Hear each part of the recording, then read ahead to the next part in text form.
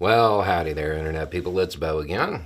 So, today we are going to talk about Poland and Russia and Ukraine and super advanced 4D chess and some concepts that are being presented, some ideas that are being thrown out that might be getting a little bit more credibility than they should. And we're just going to kind of run through them. And I'm going to present an alternate motive for one of the theories. Because remember, assessments, this type of thing, it's the holy grail is intent. Why something is happening. Because that lets you be a little bit more accurate in determining what might happen. Okay, so to start off with, both of these ideas that are being presented, they rely on the belief that the whole dust up with Wagner, that wasn't real. That was a show. That was 4D chess by Putin to reposition Wagner in Belarus. Okay. We'll come back to that part.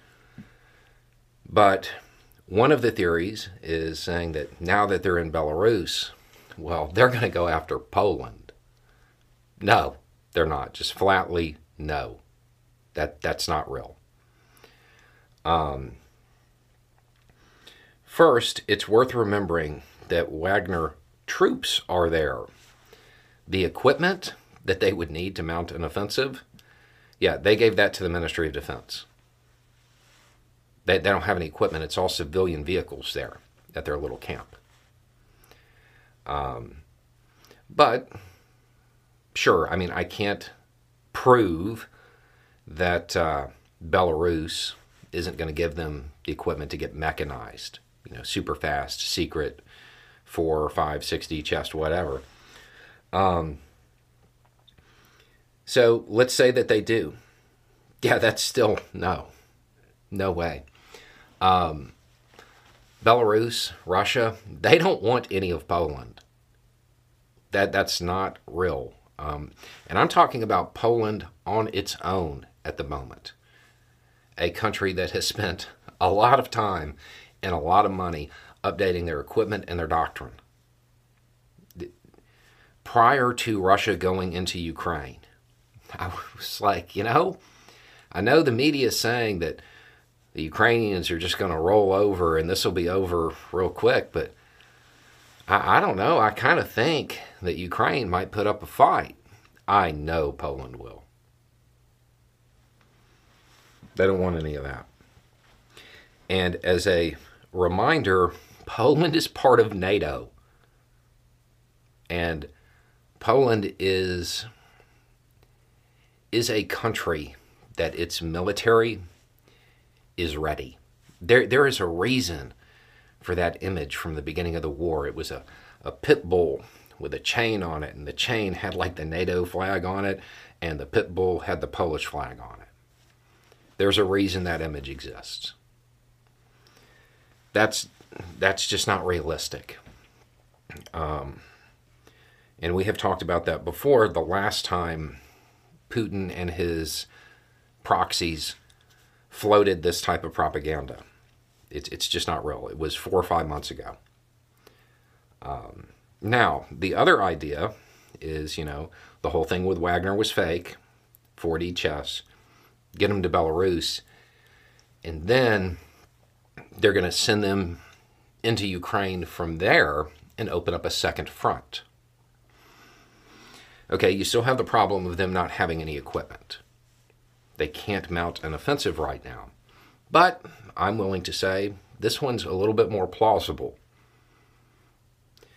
Belarus gives them equipment.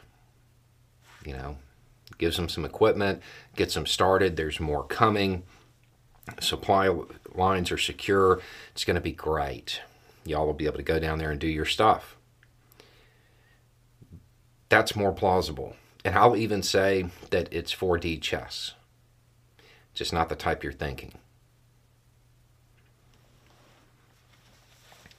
I want you to imagine being the Wagner troops getting that equipment, moving south, moving into Ukraine, and then not being resupplied, isolated from everybody else.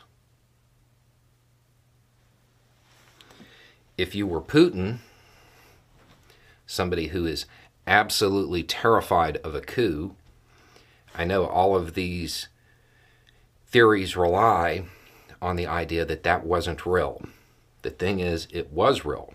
So real, in fact, that currently Putin is restructuring everything related to his own security.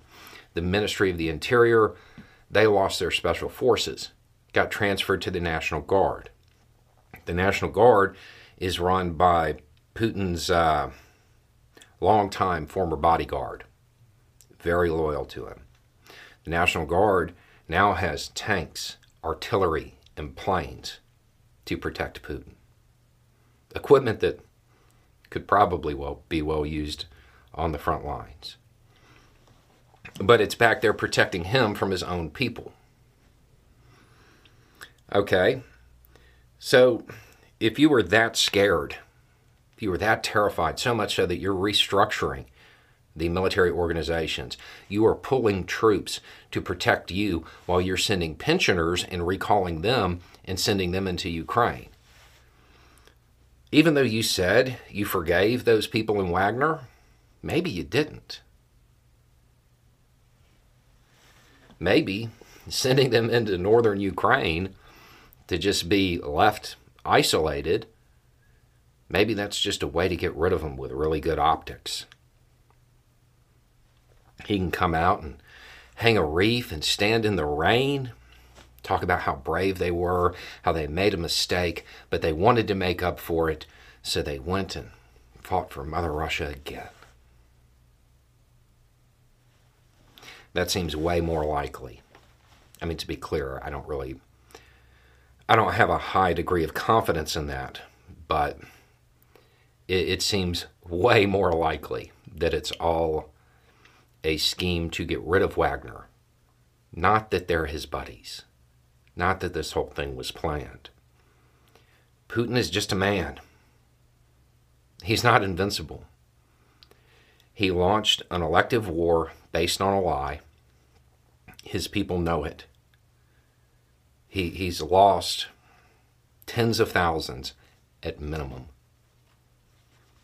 And it's not going well. That he isn't a being of mythical proportions. He's just a man. He is vindictive, though.